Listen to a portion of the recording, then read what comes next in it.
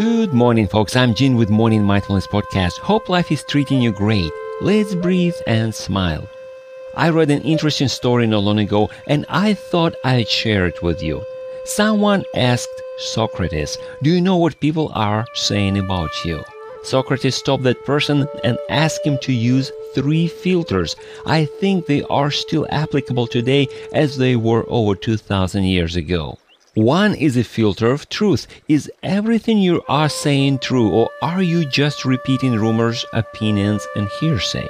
The second filter is goodness.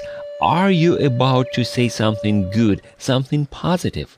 Finally, the third one is usefulness. Is your information beneficial for the person you're telling it to? Who will benefit from the news? If the answer is no, then why would I need to know what you know? I see people do it all the time. I've done it too, sorry. And I've been a victim of hearsay and gossip. I've never seen anything productive come out of that.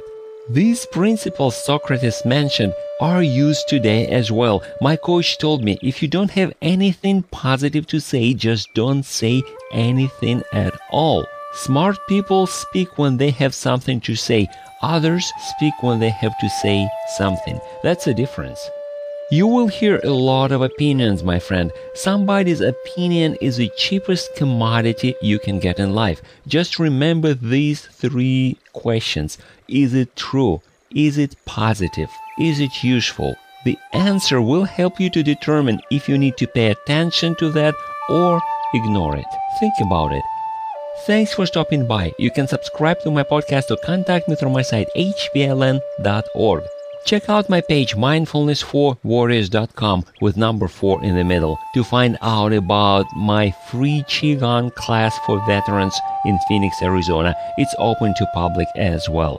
Now let's breathe and smile. I'll talk to you next time.